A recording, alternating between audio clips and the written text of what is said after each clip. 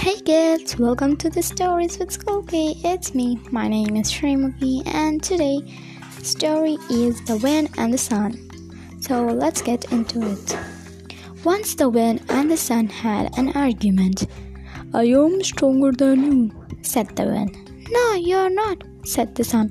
Just at the moment, they saw a traveler walking across the road. He was wrapped in a shawl. The sun and the wind agreed that whoever could separate the traveler from his shawl was stronger. The wind took the first turn. He blew with all his might to tear the traveler's shawl from his shoulders. But the harder he blew, the tighter the traveler gripped the shawl to his body. The struggle went on till the wind's turn was over. Now it was the sun's turn. The sun smiled warmly. The traveler felt the warmth of the smiling sun.